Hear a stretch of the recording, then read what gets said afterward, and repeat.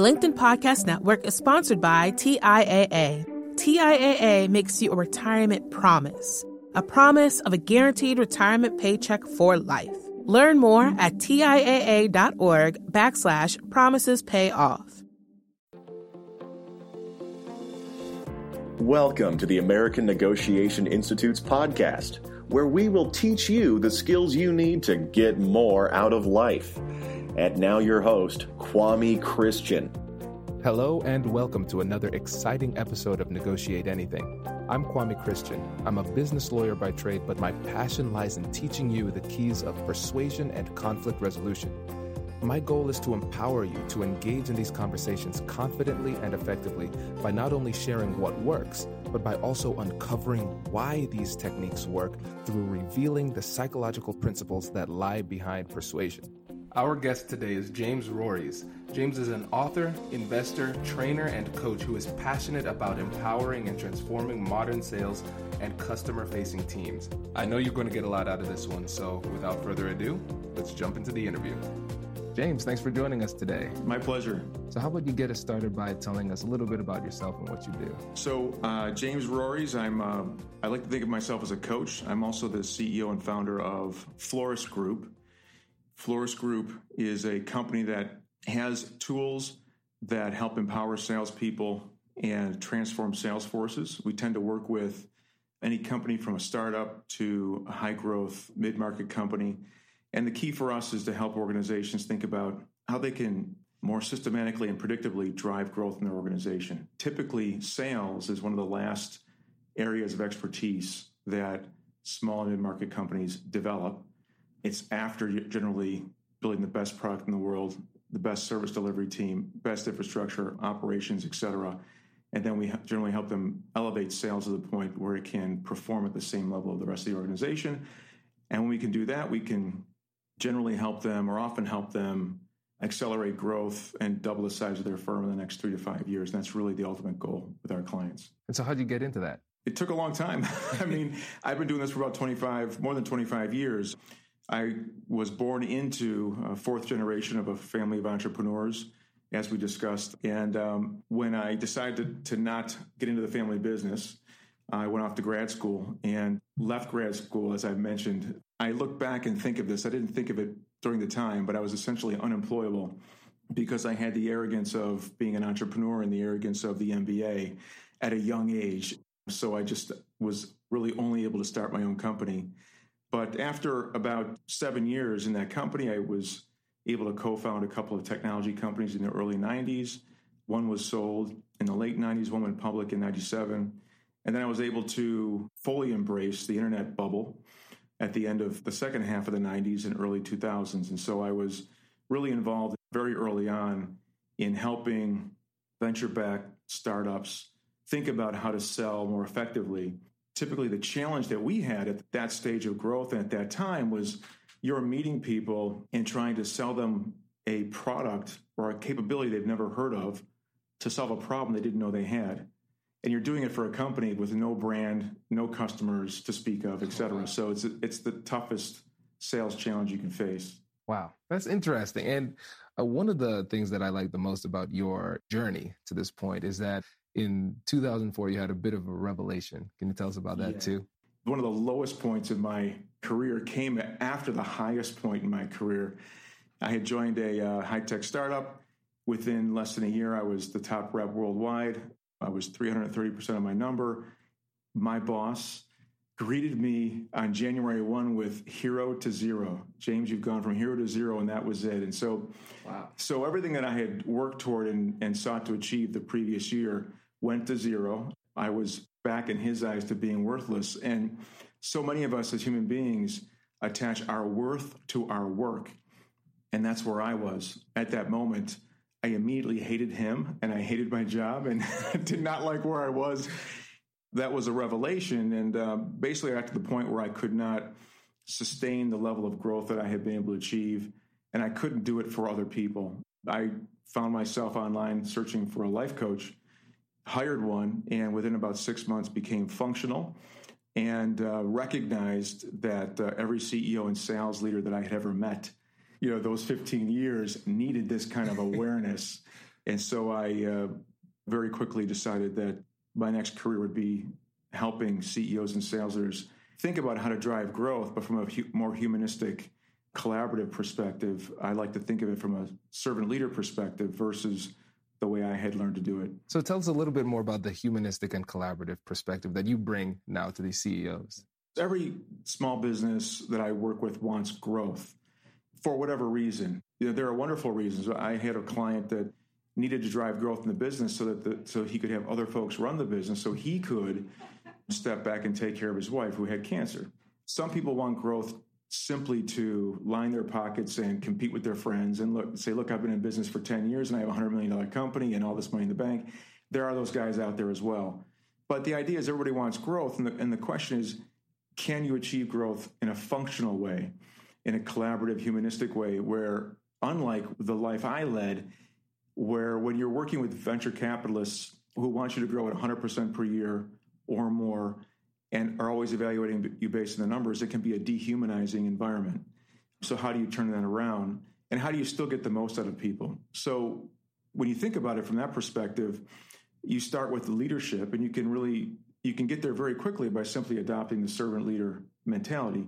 In our world, when we're talking about growth and working with people in terms of persuading them to work with you, you can easily live or walk the path of a servant leader by focusing on their goals. And that's what you serve. You end up serving your client's goals, but you lead them down your path. So the idea as a salesperson is that, or as a CEO of a company, you understand the path to success. You're simply looking for people who are willing to pay you to walk that path. And the way you do that is you identify folks that have a goal that they're looking to achieve, that you know your path is suited to deliver. So what we're doing is when we're working with salespeople, we're helping them think about becoming expert in their path, thinking about them changing their perspective, their self-view from being a salesperson in this zero-sum game, either I win or I lose, to helping them think of themselves as a leader. My job is now to take control of this conversation and help you walk through the buying cycle, that decision cycle, because I know I can get you there.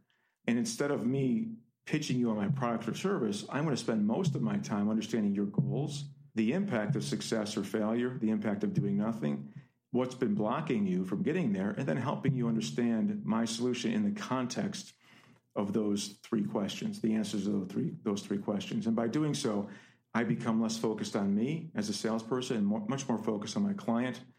They have a unique experience because very few other salespeople operate this way. You don't sound like a salesperson. And instead of you selling, it's more like them buying. You're cultivating the buying cycle versus really becoming very focused on the sales cycle. I like to say that, and this is not something I made up, but it's something that's really true. Most of us, most of you listening, you enjoy buying, but you hate being sold. And that's really what we're talking about. We're really making the buying process more customer-centric. We're focused on what that universal buying cycle looks like. We're actually walking the buyer down the path to help them make a decision as a servant leader versus as somebody who wants to influence them or overtly persuade them. I really like this. I'm sure you're not surprised about that. But it reminds me of that law where they say every action has an equal and opposite reaction. And when you come at somebody trying to sell them or persuade them or convince them of something, you're going to get resistance naturally because they can see how our interests might be opposed. And when they get that sense, they're going to resist. And now you've made your job more difficult by taking that hardline approach. But now by aligning yourself on the same side of the table with this collaborative approach, you lower their defenses and you're working together to see if it makes sense to work together. It's a great point. There are a lot of analogies in the coaching world that point to this. But as you were talking, I was thinking of if you're a greedy salesperson driven by greed, the people who are going to buy from you are people who are driven by greed. It could be a client that's greedy for attention, a client that's greedy for recognition, a client that's greedy for an ROI, or a client that's greedy for a big discount. But the point is, if you walk into a situation from a greedy perspective, a self-centered perspective, you're going to meet people and relate to people in the same way who are like you. And when you ask clients, who are your best customers? It's not those customers. It's not the customers who always want something from you and are not thinking about how together you can create something amazing. So what's nice about this approach is, as a servant leader, if somebody has a goal that I can deliver and they have an impact that creates enough value, now I can decide whether or not it makes sense for me to help them or whether it makes sense for me to refer them to someone else. Then I can focus on what's missing. I can map what's missing to the capabilities that I bring to the table and create not just a sale, a win, but a long-term relationship. And this is really effective today in SaaS or software as a service type environments where we do a lot of work, because those organizations really rely on having long-term relationships with their clients. That's where the money is. And today I think most organizations are recognizing that. This approach is very synchronous with all of the customer-centric marketing and service initiatives that are out there today. Right. This makes a lot of sense. And your perspective of approaching this conversation as a leader, I think that's a paradigm shift for me too, because I know that when people are higher level negotiators, the impetus is upon them to drive the conversation, because you have the skills to lead us in a place where this conversation can actually be productive. I never thought about it as actually being a leader. And I think changing that perspective makes you see yourself as somebody that has the responsibility of directing the conversation in a positive way. Before we finish up this episode, I have a few questions for you. Does your job do professional development training? Are you looking for a workshop for your next conference? Does your profession require effective communication or dispute resolution? If so, a negotiation training seminar might be what you need. I've had the opportunity to do these trainings around the country, and I'd love to swing by your neck of the woods. Our customized negotiation seminars are as fun as they are informative. You'll not only discover the keys to negotiation and persuasion, you'll also have the opportunity to practice these skills in a safe environment with a negotiation simulation. And at the end of the seminar, you'll be able to communicate confidently, resolve disputes effectively, and get what you want out of your next negotiation. And as an added bonus, if you let us know far enough in advance, we can get these trainings certified for continuing education credits. Feel free to connect with me on LinkedIn or shoot me an email to learn more. The LinkedIn Podcast Network is sponsored by TIAA. In the last 100 years, we've seen financial markets swing, new currencies come and go, decades of savings lost in days, all showing that a retirement plan without a guarantee, quite simply, isn't enough. So more than a retirement plan, TIAA makes you a retirement promise. A promise of a guaranteed retirement paycheck for life. A promise that pays off. Learn more at TIAA.org/promisespayoff. Hi, I'm Tomer Cohen, LinkedIn's Chief Product Officer. On my podcast, Building One, we dive deep into what it takes to build great products. Recently, we had Zach Perret, the CEO of Plaid, and he shared about his struggles building a financial app for consumers and how he was able to turn it all around with a critical pivot. Take a listen. I personally couldn't resonate as much with the consumer set that we were trying to reach. I just didn't have that level of empathy. When we made the shift to building a B2B product, though, I was building the product that I wanted. My co-founder and I were creating the product that we wanted ourselves, and we had so much empathy for what that product was. Such a great insight. In that sense, we got lucky because we were creating a thing for ourselves. And then the people that we were talking to also had the same problems we did. They were fintech developers. We'd been a fintech developer. We've been trying to build a fintech product for a year. And so we had such deep empathy. We had such a clear ability to... If you want to hear more of Zach Perret's story and the lessons that follow, listen and subscribe to my podcast, Building One. That's a great point. Many salespeople struggle with being on their heels. Many salespeople walk into a situation in a defensive mode because they feel like when they call someone, they're bothering them. Well, you wouldn't be bothering them if you had something valuable to say or a valuable question to ask. So why not worry less about whether you're bothering somebody and focus more on how are you going to deliver value? And can you ask a question that makes me think? And that requires a leadership mentality. This is not about us showing up and having the client walk us through their buying cycle. It's about us showing up and us leading the client or walking the client through their buying cycle. What's interesting is many of us in the space have heard this statistic, but because of the internet and because it's so easy for buyers to research their products and services before they buy them, salespeople are finding that if they wait for their customers to contact them, they're generally contacting us after about 2/3 of their buying cycle and buying decision is complete, which means we have a much lower chance of being successful. And that typically is because most buyers today believe that salespeople, in fact, the stat from a well-respected research organization is about 61% of buyers expect salespeople to add no value other than just product data, which is really stuff you can get off the internet. Many buyers don't think salespeople add any value. So in that environment, you must be a leader. You must, when you meet a buyer, be willing to challenge them and provoke them to be thinking about what they're doing in a different way. And the easy way to think about that, easy way to justify that as a salesperson is simply to recognize that most buyers of most things do it very infrequently. Even if we buy a car once every 3 years through a lease, it's still infrequent. The buyer is involved in much fewer transactions than the salesperson is.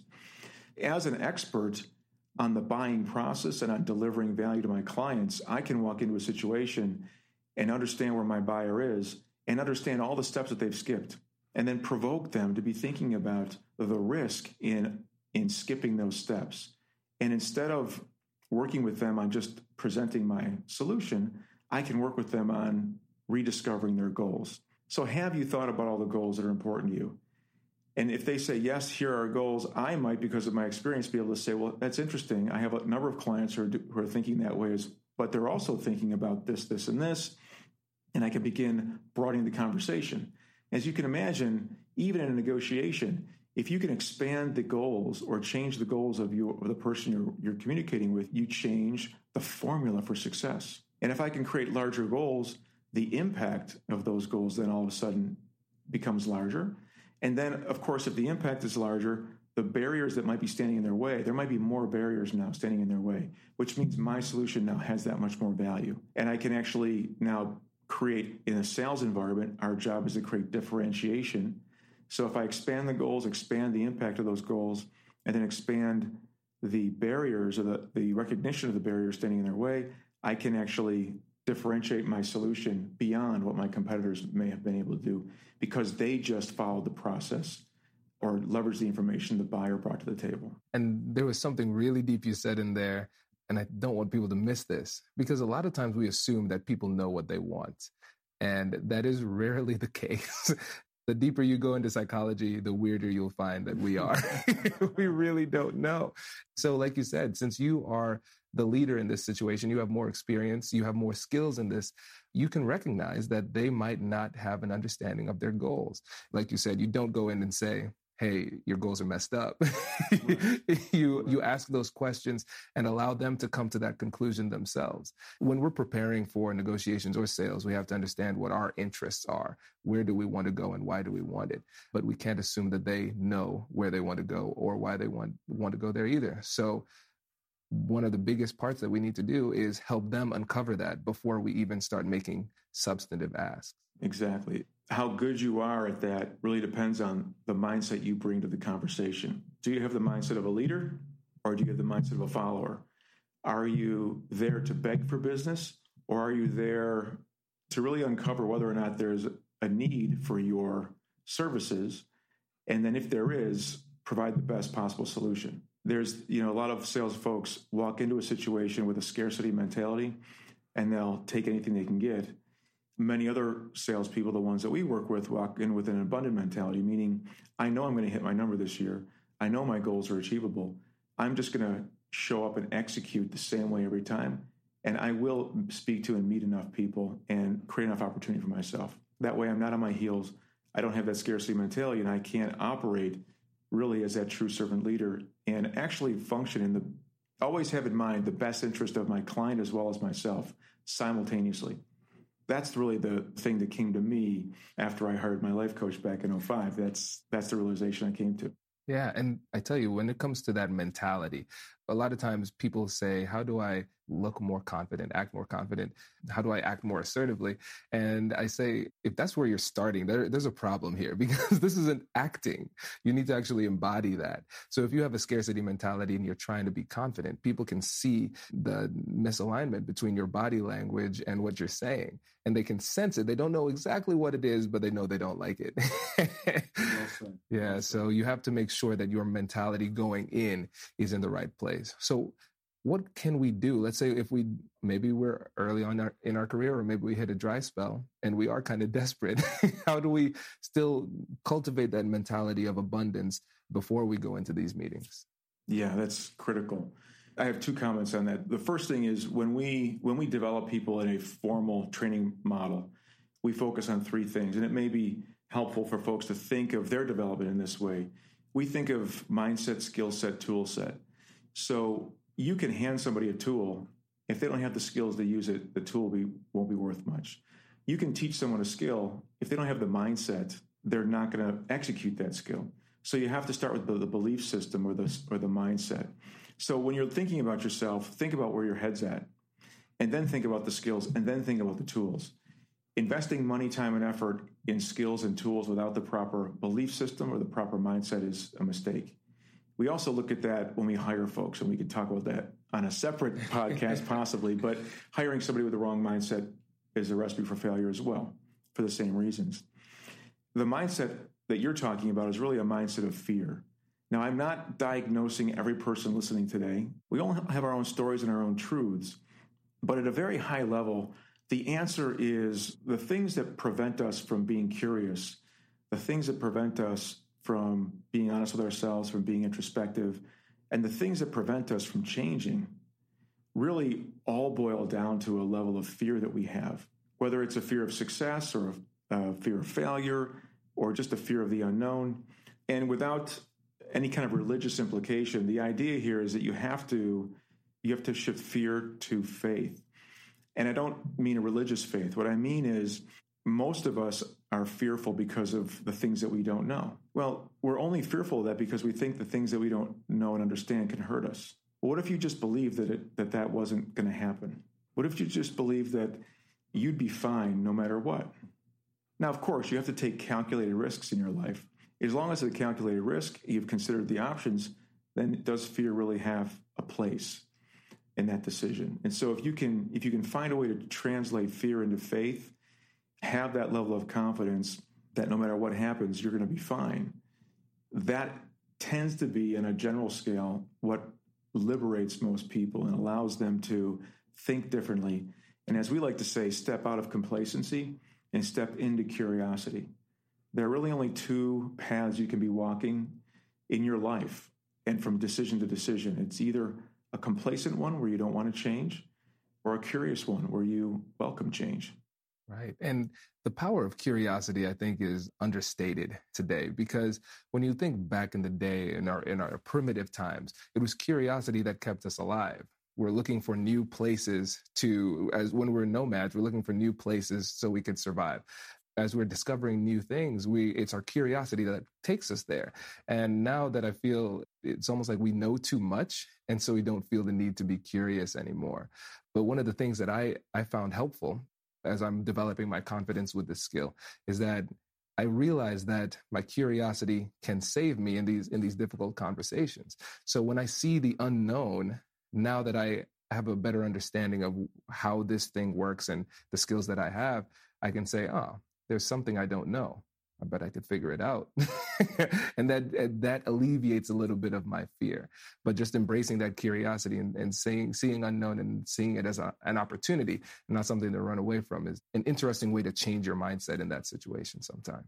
You're dead on. I think it's something I hadn't thought of before, your observation, but we had to change. We had to be curious because there was so much we didn't control. And I think now in this industrial age, we can survive quite well by being complacent. Mm-hmm. We can eat Fritos every day. We can drink Coke. There's enough calories out there that we can buy that's cheap enough that, for example, that are provided to us that will just allow us to be complacent and not, if we want to, seek challenges and higher levels of experience. So that's very possible. And we do that actually today in our largest organizations. Many of our largest organizations make it possible for employees to operate the same way, to just get by. My kids are probably sick of hearing me talk about this, but there's a difference between folks that do just the minimum to get by versus folks that challenge themselves and always look for ways to get better or perform at their best. And today, more than any other time in history, I think that's more and more possible for us to choose one path or the other. and be fine. Exactly. That's interesting. Well, good stuff. Well, before we have you go, wanted to get your perspective on what is something that our audience could do today or within the next week to be more persuasive. I mean, I hate to repeat myself, but the idea of servant leadership is really interesting. There's a book out there by James Hunter called The Servant. Great book. It's really written for managers, and it describes servant leadership in a very succinct way. It's about a 100-page book. One of the things that many of my clients who read that book tell me is that what Hunter helps them do is really define the difference between a want and a need in the context of working with employees. We shift that in the context of being persuasive from a sales perspective. So what an employer will do with an employee, when an employee says, I want more days off, the employer, as a servant leader perspective, from a servant leader's perspective, will focus on, well, what does the employee really need to be successful? Because sometimes employees want things that really don't align with success. So that's the responsibility of the servant leader in that context. From a sales perspective, we really care about what the other person wants. In negotiation, you really care about what that person is emotionally attached to. It's not about need, rational need. It's about the emotional attachment to what they want. So in our approach to sales, we like to think about wants and needs in that way. So I'll give you a formula to think about this. And the analogy is wins, wants, impacts, needs, and solutions. So back to the example we talked about earlier, when you think about what someone's goals are, those are really their wants. Find out what they want first. Then before going on to your solution for them, help them think about the impact of success, failure, or doing nothing. Those two components are going to create an emotional impetus in them and really turn you actually into their emotional favorite, because you'll be sitting there discussing with them the most important things that they have to talk about, their highest priorities. What do you want? What's the impact of success? If that takes me a half hour, an hour, it's fine. I have now invested in becoming that person's emotional favorite. Then you can focus on the rational conversations. Okay, what's missing? And then what types of solutions can fill those gaps? What's missing? That's the needs. What solutions fill the gaps? That's solutions. So that's how we get to wins. And so if you can think about having conversations that way, you'll find that they work whether you're negotiating or selling to a very complex sale in a Fortune 50 company, or whether you're talking to your child about wearing their helmet when they're riding their bike. Right. Oh, this is so good. And one of my favorite points about that is the patience that it takes in order to do that effectively. Like you said, it could take half hour to an hour. And that makes me think that this might be multiple conversations. This might be multiple days, weeks. But if you take the time and do it the right way, like you said, you'll be in their emotional favor. And most other people, they are just all about, they're not about romance. They're just about getting into it. Exactly right. And when most salespeople complain about how do I get this person to call me back? Well, the reason they're not calling you back is because you're boring. Right? All you did was talk about your solution, and they can find that solution from any one of 100 vendors. Talk to them about something that they're emotionally attached to. Become the emotional favorite, and they'll look forward to talking to you. Oh, this is so good. This makes me really excited for our sparring session coming up. But before we get into it, let the listeners know how they can get in touch with you. Well, the best way to reach me is my email, james@florisgroup.com. That's FLORISS group.com. We have lots of information on the website and ways to contact us, and we'd be happy to chat with you for any reason. We're here to help. Perfect. Thank you. Appreciate it. Pleasure. I hope you enjoyed that episode. If you're finding this information helpful, please remember to leave a review and subscribe. Our goal is to teach this to as many people as possible. And every time you leave a review, it makes it easier for people to find us in the search engines. With your support and listenership, we've grown to the point where we are now the #1 ranked negotiation podcast, and we have listeners in 140 different countries. We appreciate your continued support, and please continue to reach out to me on LinkedIn. Remember, everybody who connects with me gets a personal message from me eventually. It takes time because more and more people have been reaching out, but I want to hear from you, and we actually get to chat. So continue to reach out. Thanks again for listening. I'll catch you in the next one.